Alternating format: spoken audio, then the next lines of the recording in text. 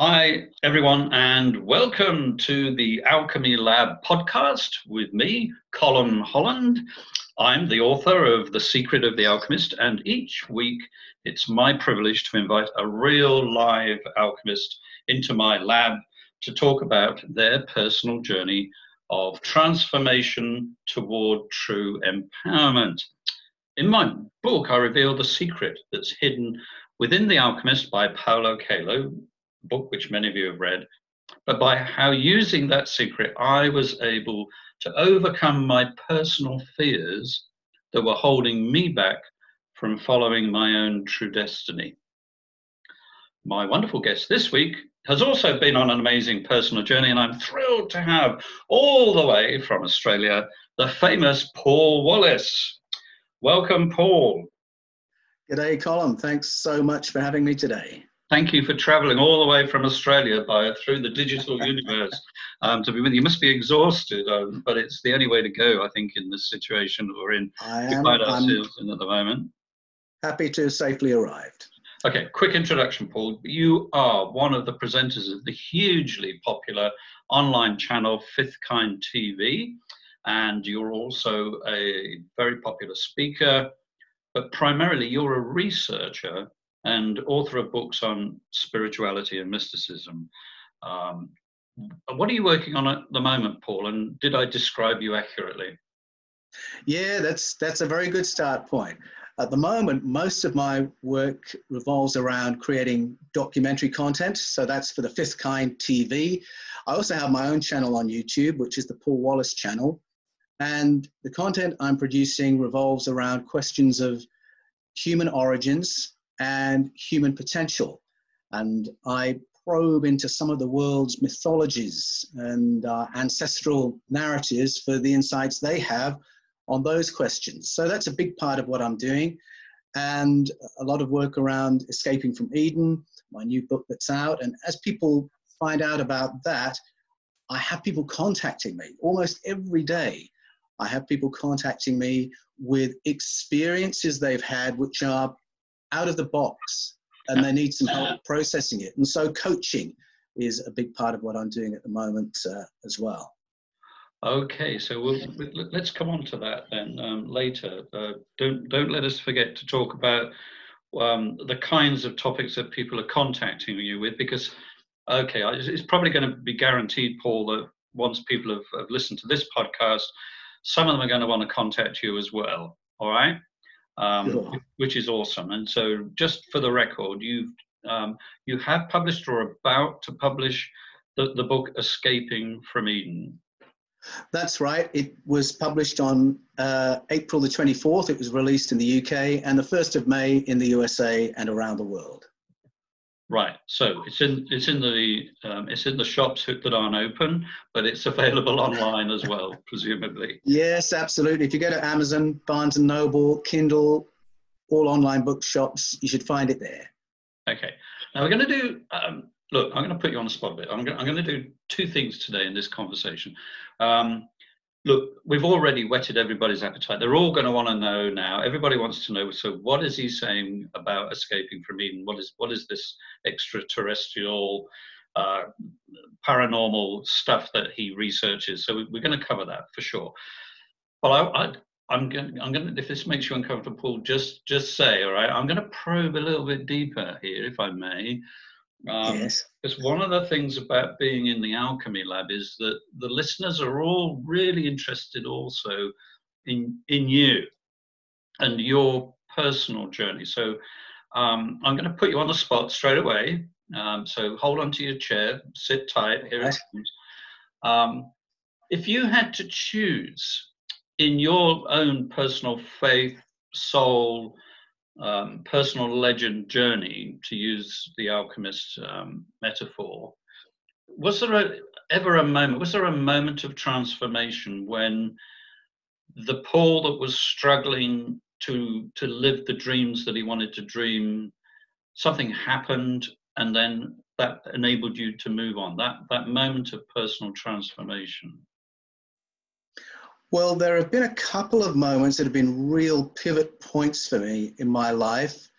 The first was when I was 17, and I had a powerful spiritual experience that was part of my deciding to be a Christian. But looking back, there was another really interesting moment when I was 33. And I had this feeling that my life was at a pivot, that it was almost as if the first act of a play had closed and the second act was opening up. It was almost a feeling of a new life ahead of me, and I had some decisions to make. And I remember at that time, I was reading one of the great mythologies of the world, Winnie the Pooh. I was rereading it, Winnie the Pooh and The House at Pooh Corner. Yeah. And I was just for my leisure, just for some brain candy. And I was amusing myself with identifying with the different characters in the story, and recognizing that in parts of my early life, I could identify with Piglet, this small creature who's a little bit overwhelmed, sometimes with Eeyore, a little bit on the gloomy side of things from time to time. Very often, I could see myself as Winnie the Pooh, happily going with the flow, and the kind of bear who might just turn up at your door on a Thursday morning just to wish you a happy Thursday, and because it's time for a snack. And I was just amusing myself with thoughts like that when it was as vivid as a voice speaking to me and saying, for this next chapter in your life, you need to bring forward your inner Tigger. You need to be more like Tigger. And I knew instantly what that meant, that I needed to bring more energy to the next part of my life, more bounce, more enthusiasm, more joy. Tigger's a wonderful character who always expects to find joy and always finds it. He has a few tumbles, but he always recovers really quickly. And it was as if a voice said, that is what you will need for the next part of your life.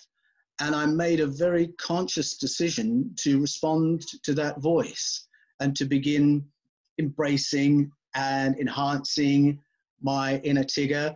And the things that flowed from that decision really were life-changing. Within a matter of months, I was living in a new country, in a new job.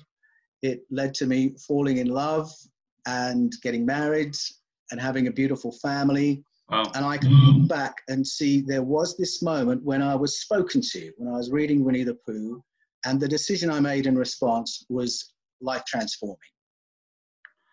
I didn't expect that answer, and I don't think anybody else expected that answer. This is fascinating because there was a couple of years ago was released a new movie called Christopher Robin. I don't know if you've seen that, and it very much examines the story, the whole concept of Winnie the Pooh from a Jungian psychoanalysis point of view, where 100 Acre Wood is in fact the unconscious of our mind, and buried in that unconscious are aspects of our childhood represented by Tigger and by Winnie the Pooh and Eeyore and so on, and the character. Have you seen that movie? No, I haven't. I think I started watching it and it started too slow for me. Okay, well, you might want to revisit and go back, because it's moral, or the main point of the movie is not that dissimilar from the voice that spoke to you. It sounds like it's unpacking some of the insights I was getting when I was reading it all the way back. Yeah, exactly. So the Tigger, if I'm oh, by the way, thanks for not knocking over anything in the lab when you came in, Paul. The Alchemy Lab is full of lots of strange bits of apparatus bubbling away in various corners, and yeah, if you could just be careful not to knock anything over. Yeah, I'll be careful. Okay, so just to remind everybody, we are in a virtual alchemy lab, and one of the things that the ancient alchemists used to talk a lot about is this thing called the secret fire. And I've thought about Winnie the Pooh as well quite a bit. And I think, in a way, would you think there's a similarity between a Tigger and what we might in everyday language call our passion? Was it an igniting, Yes. a refiring of passion in you that made this change happen? Yes, it was. It was about not being embarrassed to identify what my passions and enthusiasms were, and to go for those things, Right. and to know that it's a great joy in life if you can spend time in things that you love and time in things that you're passionate about. I think, yeah, TIG has a lot to do with that. Got it. So, everybody, if you haven't read Winnie the Pooh, go and read it immediately, especially in the light of what Paul has just encouraged us to do, because it is definitely a metaphor for looking at those childhood tendencies that so many of us have buried and dug, deep into the ground, the dreams of fulfilling your passions and so on. And we're all grateful that you heard that voice, Paul, because it meant that you've now got on and produced all this amazing stuff. So tell us just a little bit about your work as a researcher, and then I really want to dive into this latest book, Escaping from Eden. So around the concept of research, what are you researching? Well, right now, I'm really enjoying discovering and rediscovering world mythologies. My start point in that really was as a preacher, because I was in Christian ministry for 33 years, and I made the study of the scriptures a big part of my work. It informed my preaching, my teaching, and my counseling. And then that led to reading other things, mystical traditions around the world, other mythologies. And as I say, right now, I'm fascinated in those from the point of view of what do they tell us about who we are and where we're from and what our potential is. So researcher is, back in the 60s, people would describe themselves as seekers or truth seekers. And that's how I understand the word researcher. Okay, fantastic. Let's talk about Escaping from Eden then. Your premise in the first few pages and the introduction, so on of that, is that you were, like many Orthodox Christians, you were somebody who put great value in terms of their faith on the Old Testament and the early books of the Old Testament, particularly Genesis. Particularly the stories of Adam and Eve in the Garden of Eden and so on, hence the title Escaping from Eden. So why did you call the book Escaping from Eden? What is that? Are you talking about Adam and Eve getting out of Eden, or is it something else? Oh, well, there are a few layers to that. I'm quite happy with the title I picked because it is intriguing. You think of Eden and you think of paradise. Why would anyone want to escape from paradise? And so immediately the title tells you maybe there's something else going on in that story. And that was my thought really about the stories of beginnings in Genesis from the beginning of my spiritual journey, because my spiritual experience when I was 17 led me to want to follow Jesus. And it was as a follower of Jesus that I started reading Genesis and the Old Testament. And when you come to it that way round, you have questions right from the get-go. Because if Jesus shows us what God is like, then you don't have to read too far through Genesis before some claims are being made about God that are very hard to process. He seems to have a very different character and behave very differently. And so those questions and anomalies were part of my faith and thinking right from the get-go. But in the research that I did leading up to Escaping from Eden, it was a matter of actually taking the time to go back and drill down into some of these questions and anomalies. When you preach from Genesis, you're confronted with these stories that don't quite make sense from time to time. In fact, if you sit down with a children's Bible and a child, the child will quickly point out a lot of these anomalies. They're asking, why does it say, let us make? Let us make humans to look like one of us. Well, one of who? and then the snake appears, and who's the snake? Where did the snake come from? And couldn't God see what was going to happen? Couldn't he see something would go wrong? And then the death penalty for eating a piece of fruit, what sense does that make? And then you get to Genesis 6, you have to explain a genocide to the child who's asking questions. And so any adult who sat down with a Bible and a child, or any preacher who's tried to preach positive messages from it, will often come away saying, gee, yeah, I need to think again about that, and that doesn't quite make sense, does it? And it's just a matter of finding the moment and finding the time to sit down and say, what is going on? Because there are clues all the way through that there's another layer of story that we're missing, something that makes better sense than what's on the surface. And so Escaping from Eden was about drilling down into some of those questions and finding out about the source narratives on which Genesis is based.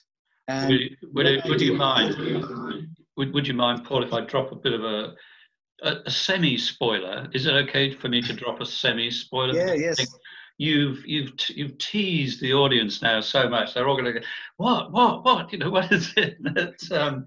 What is this thing that he's discussed? Okay, so I'm going to drop a little spoiler in here. So the general thesis that you walk away from your research, as far as I can read from Escaping from Eden, is that our origins actually began with a visit from extraterrestrials. Okay? Do you want to expand on that? Okay, I've dropped the bombshell. So we're talking, Paul believes, I'm assuming, that part of the answer to the beginning of the complexity and mystery and this amazing, wonderful thing that we call life on Earth, and certainly our part in it, began from outer space. Am I right? Well, yes, began and was finessed. Okay. So the idea that our evolution as a species involved an external intervention. And it was the external intervention that we read about in the stories of beginnings that had to do with enhancing our capacity as an intelligent, conscious, technological species. I believe our ancestors were here before that intervention, but there was this critical external intervention and contact. And as I did the research for the book, I was amazed to remember that that was a belief held by a number of really significant church fathers right at the beginning of Christianity. They held to that belief. They got it from Plato. Ultimately, if you go to DNA research, there are many scientists right from the beginning, including Francis Crick, the co-discoverer of the double helix of DNA, who believed that the genetic coding for conscious intelligent life came to planet Earth from outer space. And so we've got that ET beginning as well. So it's quite a layered story that emerges, and it emerges the moment you start reading Genesis alongside what appear to be the source narratives of the Mesopotamian traditions. Okay, I can hear a couple of people turning in their grave, Paul. On the one hand, I can see Charles Darwin feeling extremely uncomfortable with what you just said. Okay, so he's going, hold on a minute over there. And then on the other hand, I've got centuries of theologians and Bible Bible researchers and translators and turning in their graves on the other side. You quite bravely don't just do what, almost the cliche thing, which is to channel fundamentalist Christianity, to challenge fundamentalist Christianity and say, hey guys, come on, really, seriously, can you really believe that this is a factual account of how the world began? But on the other hand, you're equally brave in challenging the science community. You're saying to them, is there something you're not telling us? How are you reconciling those two things?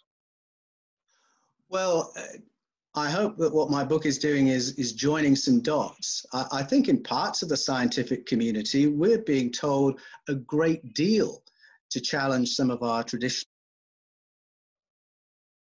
views. DNA research is one, but if you go to quantum research, you'll find plenty there that suggests a somewhat different understanding of the universe and where we all came from. So I wouldn't say I'm challenging science with a capital S as joining some dots and thinking through some implications.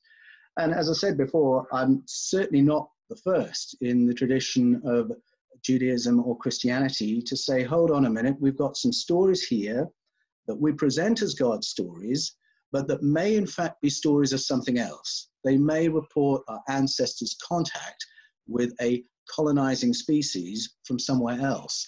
So as I say, significant church fathers way back in the beginning talked about these questions a little more openly until about 144 AD, when there was some boats went a certain way and some excommunications, and it became a bit of a taboo.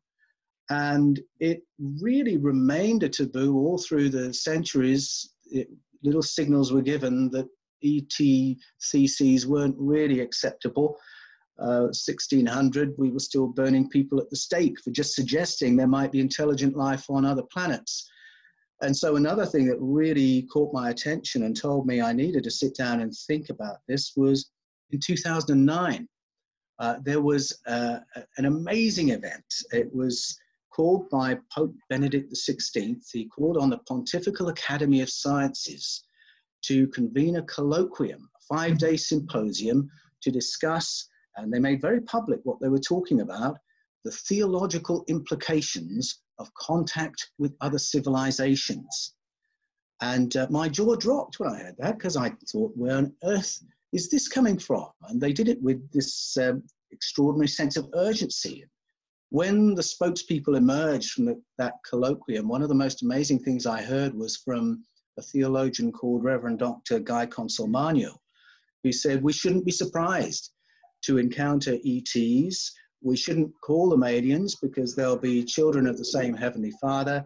And we shouldn't be surprised to meet them because they're in the Bible, he said. They're in the Old Testament and the New Testament.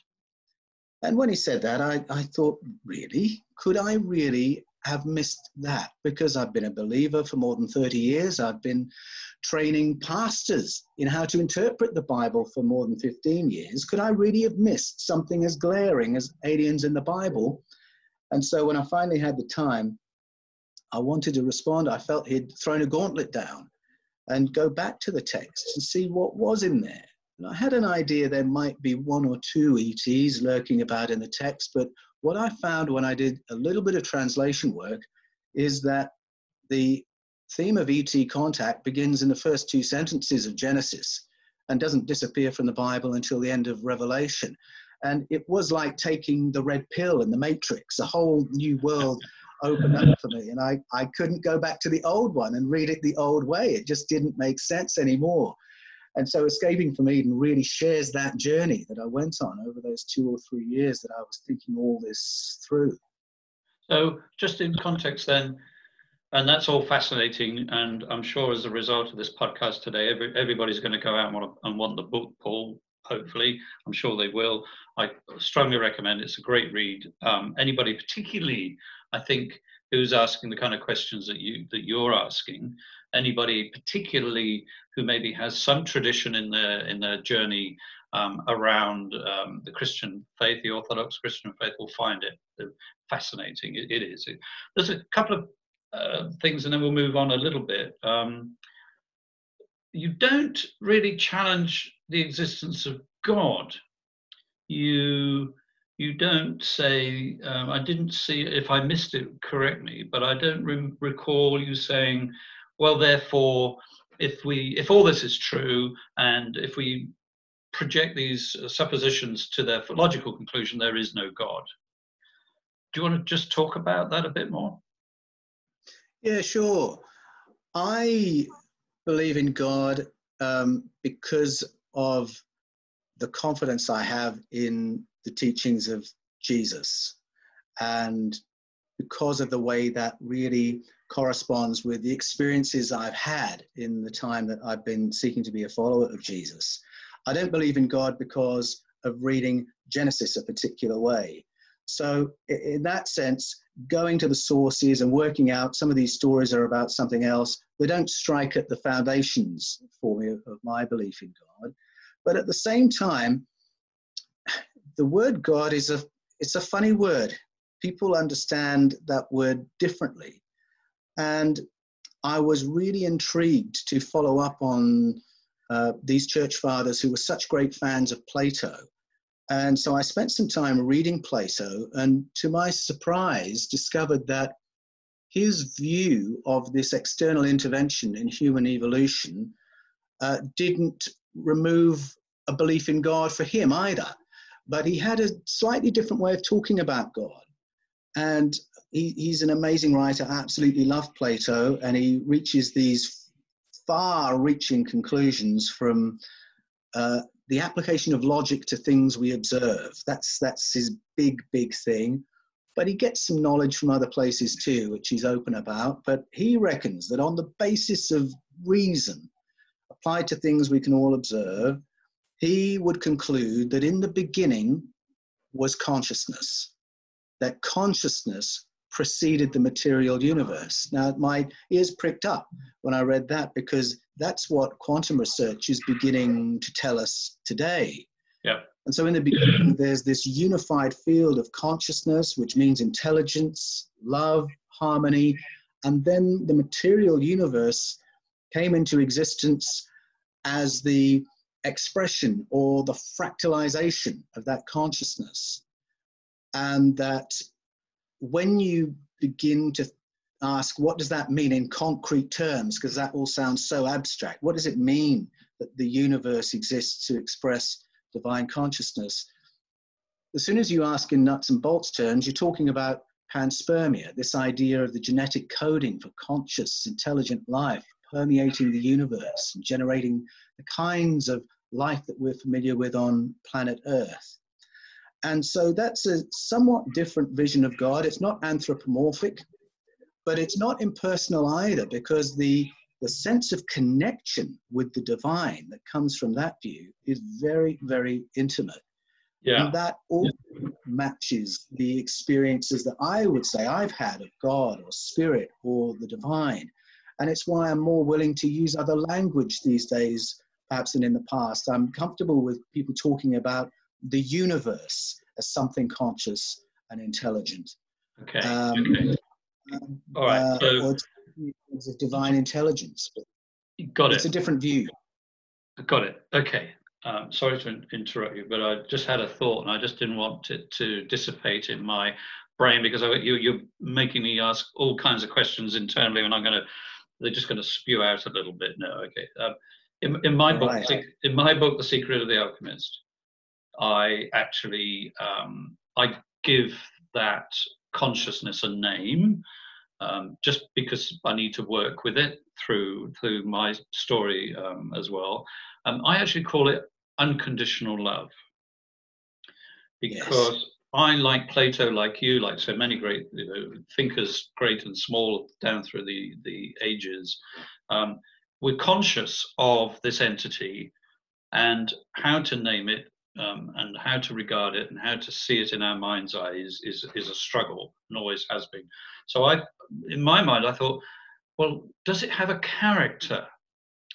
Is this consciousness have a particular personality, for want of a better word? And I came to the conclusion, through Plato, through Jesus, through all the other great thinkers, and even reading The Alchemist by Paulo Coelho, it seems that one of the things we do all agree on, wherever we come from, whichever angle, even Orthodox Christians in their belief of an actual godlike person on a throne somewhere, is that the personality is that of unconditional love, which leaves a lot of issues when you start to talk about the Old Testament, as you so rightly said, because there's a lot of the personality of the God of the Old Testament that doesn't feel very loving. In fact, it feels pretty destructive on many occasions. In fact, impossible to avoid. But so for many people, I think one of the parting moments for them, where they maybe have been involved in Orthodox Christianity, but they've moved away, has been this challenge that they've faced, where this problem of reconciling the personality of God as they see it, which is unconditional love, with the stories in the Old Testament. And I know in your book you very eloquently talk in terms of the gluing on of the Old Testament to the New Testament, and how the fact the early church fathers made that decision, correct? Yes, and there was a big wrestle about it, because clearly some of the church fathers didn't like the final redaction and the image of God that emerged from the Hebrew scriptures as the Old Testament. And they were arguing, sometimes you have to read between the lines a little bit to hear this, but what they're really saying is, wouldn't it be more useful if we glued Plato on to the Gospels and the New Testament? Isn't that kind of international thought a better preparation for what Jesus was on about? And unfortunately, that whole conversation sort of stopped in the first couple of centuries and didn't continue. But I think it was a very good question. Yeah, it is. It is. Okay, we're going to move on. Thanks, Paul, for giving us quite a deep dive actually into your book there. That was fantastic. I've got a potion here. Hold on, I'm just going to stir it up a little bit. Oh, okay, that's one of my here we go. Yeah, there we go. There it is. Okay. Oh, that now, looks good. this potion, I've been working on this for a long time. In fact, for as long as I can remember, when I first started the lab when I was about 18 years old, which is much too long ago to mention. The label on the glass is, he who drinks this potion will know the meaning of life. I told you this was going to be a hard one, all right? And look, I'm not sure if I've got all the ingredients in it that I need. So I'm going to hope that you can offer. You're a researcher, Paul. So based on your research and your own personal experience, are there a couple of things that absolutely need to be in this potion if we are to understand what life really is and why we're here? I think that's what I want this potion to tell us. Any offerings? Yes, I think love and storytelling. Oh, storytelling. I'm not going to let you off the hook on that. Tell me, why storytelling? I have found storytelling an amazing way of discovering things about life, things about myself, things about others. And the way I came into it was my maternal grandfather was Welsh, and he was very beloved by myself and my brother. We would often stay at my gran and grand's house at weekends, and my gramp generally got up at about 5 o'clock in the morning. So by the time my brother Mark and I were up, he'd been up for about 3 hours. And we would often begin the day staying with them by saying, "Oh, what have you been doing, Gramp, this morning?" And he would always answer with something that was preposterous. He would weave these absurd stories of adventure and danger and thrills and spills and mysteries, and he would just make them up on the spot. And Mark and I would be rolling around laughing at these great stories. And I don't know if he did that for anyone else in his life, but he did that for us. And when he passed away, I made a decision, didn't tell anyone about this, but I thought Gramp was wonderful at weaving stories like that.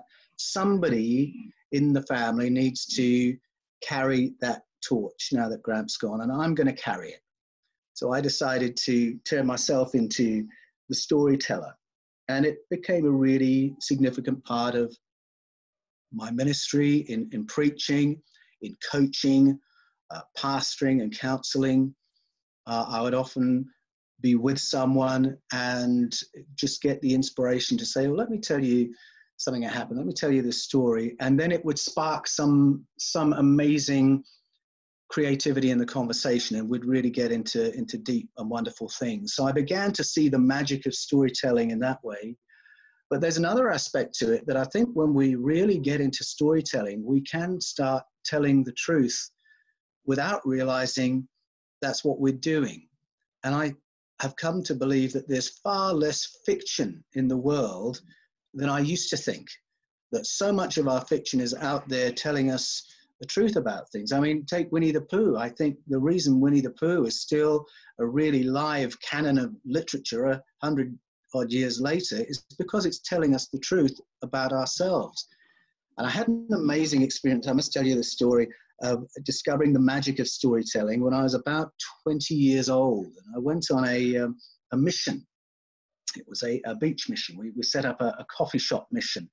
And we had some local young people helping us with it. And I was involved in church at that time, and we were experiencing phenomena that we would call words of knowledge or prophetic words. And from time to time, people would visit our church who just seemed to be able to download information about people while they were praying for them. And we found this amazing and fascinating and really impressive. And we didn't really know how to do it. So we just turned it into a game where we would pretend to have words for each other. You know, Brother Colm, I think the Lord's given me a word for you, and it's this. And we would do this as a game. Well, I did this one morning with a young guy called Phil, who I didn't know very well. And I should say this is a story against myself. I was much younger when I did this. It wasn't smart or clever, but this is what happened. So I went up to him and I said, Phil, I think I have a word for you. Have you had a traumatic experience with and then I just let my mind sort of go free, and I said, with a peach. And his face fell, and he went pale, and he said, how on earth did you know that? And I thought, oh no, what have I done? I've stumbled into something real here. So I just played it cool, and I said, Phil, why don't you tell me about it? So he told me.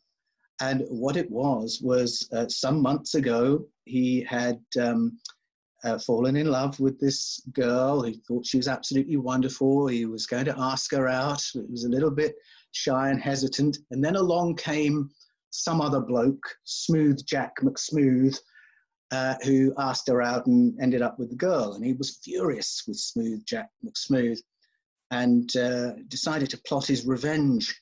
And the opportunity came when there was a town fair, and Smooth Jack was on one of the floats driving through the town. And so Phil secreted himself in the crowd with a rotten peach, which he threw at Smooth Jack as the float went by, and he knocked him over. Didn't hurt him, thank goodness. He just was very embarrassed. And Phil felt terrible about what he'd done and had been racked with guilt in the months since. And now here was this bloke saying, Phil, have you had a traumatic experience with a peach? And so he'd confessed. So I didn't know where to put myself. So I just said, Phil, look, I think God just wants you to know he understands and he completely forgives you. And we left it at that. But I walked away from that experience thinking, how on earth did that happen? How did I get that information? And the answer was, I let my mind go into storytelling mode. And in telling the story, I started speaking truth without knowing that's what it is. And so there is this amazing magic that goes on. It happens when people write songs. It happens when people create poetry. And it certainly happens when people become storytellers. And it has this magical power of waking our consciousness up to new realities, new awareness, new information that's powerful and can be life transforming. So in the story then, there is a means to convey what it is to be human, what it is to love, what it is to suffer, what it is to rejoice, and so on and so on. So totally, that's right. That was missing from the poet. So hold on one second, I'm just pouring in that lovely story that's gone into, here we go. Right there. And I should say listening to stories as well, not just telling stories, but I think often in listening to stories, if you can listen and know what grips you or what makes you buzz, yeah, that's telling you something about you and your life too. Yeah. I was talking recently with somebody called Ryan Foland. He's one of the podcasts before this podcast, and he says that when you start to tell the story of the real vulnerable you, then you enable people to connect with you. And that story that you just told there of Phil and the Giant Peach, which is I've given it a name, Phil and the Giant Peach. Very good. I like that. Okay. That's got a lot of real insight into personal emotion, jealousy, feeling of failure, feeling it reveals lack of self-esteem and lack of courage, and it's full of just that tiny little story is full of so much meat. I think that was probably why I wrote my book, The Secret of the Alchemist, because so many people have read Paulo Coelho's book, The Alchemist, and felt really moved by that tale. But then so I found so many people were struggling to actually identify what it was, what were the specifics in that story that touched them. So hopefully my book will help people do that with that story. We're nearly out of time. We're very much out of time, actually, Paul. Gosh, how it flies when you start telling stories, doesn't it? And that's the other thing. That's right. Thank you. I've got my Meaning of Life potion even more improved, and I'll once I've got it sorted, I'll pop it in a little bottle and send it over to Canberra, Australia for you. Thank you. Yeah. Okay. I've just got one because we've told a lot of stories. I've just got one final question. Just moving forward, just really briefly, if you can. We're all in this time. This podcast is being recorded at the time that we're all in lockdown because of COVID-19. Let's name it. What's giving you hope for the future and your young family and those you love and just the world at large? What hopes have you got that's going to get us through this? Two things really come to mind. During this lockdown, what I've noticed in the suburb of Canberra that I live in is when I go out on my bike ride in the morning or my walk in the afternoon, because we are allowed out to do that, I find that neighbors are looking at each other and acknowledging each other in a way that we didn't before. I live in a little townhouse complex, and because we live sort of on top of one another, we tend to ignore each other in the normal run of things. But during these days, we're actually stopping to ask, how are you going? Do you have everything you need? And there's just a little bit more of looking out for each other in that way. And as people ask questions about what is our economy going to look like on the other side of this crisis, and certainly if it happens again, I wonder if we need to rediscover one another in our communities in a fresh way. And going back to my gran and grand, I think about how they lived. They lived in a little run of 16 semi-detached houses, and they all had long strip gardens. And they produced their own food. So one garden had a little orchard, a lot of them grew vegetables, one had goats, one had chickens. The father of one of the families was really good at sort of mechanical things. And the way they shared life together, it was not a barter economy, it was a sharing economy, where one mum would say to a child, I've got these spare eggs, would you like to take them to your mum, see if she can use them? I've got all these apples, take those home with you. And they shared life in those kinds of ways. And I wonder if we need to rediscover one another in a fresh way as we think about how to live on the other side of the COVID-19 lockdowns. And I'm encouraged to see that in my circles and where I'm living, there is a little bit more of that looking out for one another than I've seen before. So that makes me a little bit hopeful, but also coming out of all the research that I've been doing around escaping from Eden, I'm really encouraged to see that through all the ages, different cultures, the cultures that curate these stories of ancient ET contact, they also curate mystical traditions and shamanic traditions that give us tools to help us live less fearful and to help us live in a way that's more conscious and more confident and more expansive. And I think as we listen to some of these ancestral narratives, there are great treasures there for us to equip us to have more expansive, more fulfilling kinds of lives today. And I'm finding great inspiration in those sources. Okay.